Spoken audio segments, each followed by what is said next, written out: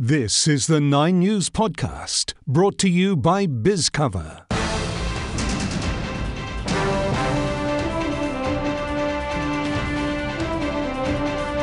Coming up, AFL controversy moves to conciliation, ambulance service apologises for a confronting photo leak, and a major shake-up for Mercedes F1 team. I'm Madeline McNeil with this morning's 9 News Podcast.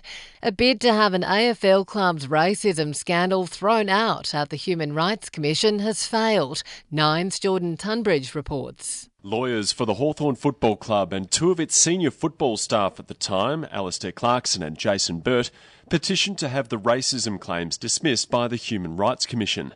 The Herald Sun is reporting that's been rejected and the HRC has no statute of limitations.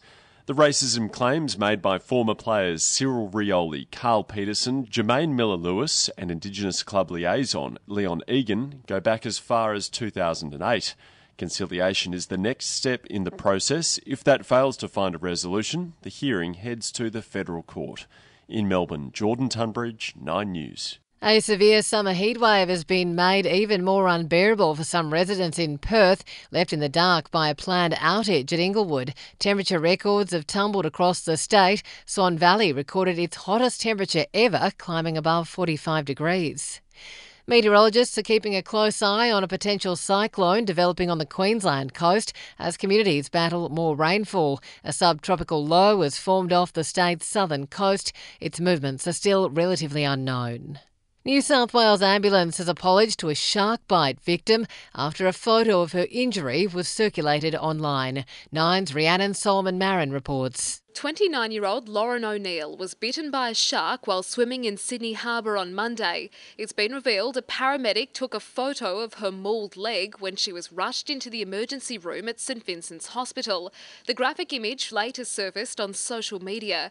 In a statement, New South Wales Ambulance says an assistant commissioner has met with Ms O'Neill's family to apologise for the breach of privacy.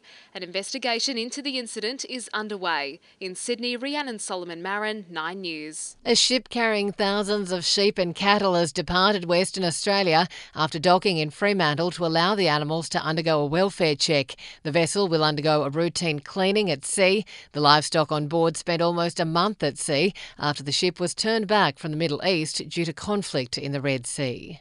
The US has approved plans for a series of strikes on Iranian targets in Syria and Iraq. 9's US correspondent Alison Petrusky. US officials say the strikes will last a number of days and focus on Iranian personnel and facilities inside Iraq and Syria. Defence Secretary Lloyd Austin said it remains unclear how much Iran knew about the drone attack on Tower 22, which killed 3 US Army reservists in the Jordanian desert, but he maintained that the drone had come from the axis of resistance backed by Iran. The president will not tolerate attacks on American troops, and neither will I. Meantime, the US president has ordered sanctions on Israeli settlers accused of attacking Palestinians in the West Bank. In a statement, the White House said the action was to promote peace and security for Israelis and Palestinians alike.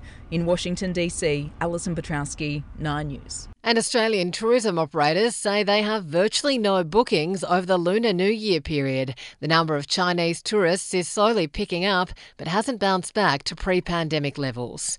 In finance, one Australian dollar is buying 65 US cents. Sport. Ace your business insurance online in minutes. Visit bizcover.com.au. Formula One's on the verge of a massive shake-up with Lewis Hamilton to walk out on Mercedes at the end of the year. The team has confirmed he's made the decision to switch to Ferrari after 11 years with the Silver Arrows.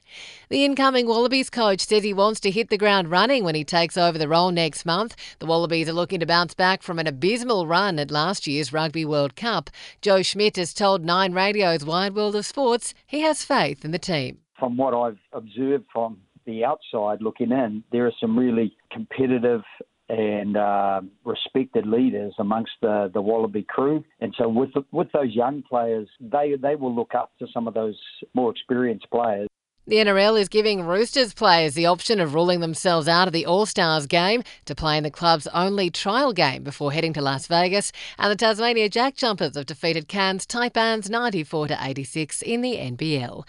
I'm Madeline McNeil, and that's the 9 News podcast. For the latest in news, tune into 9 News at 6 p.m.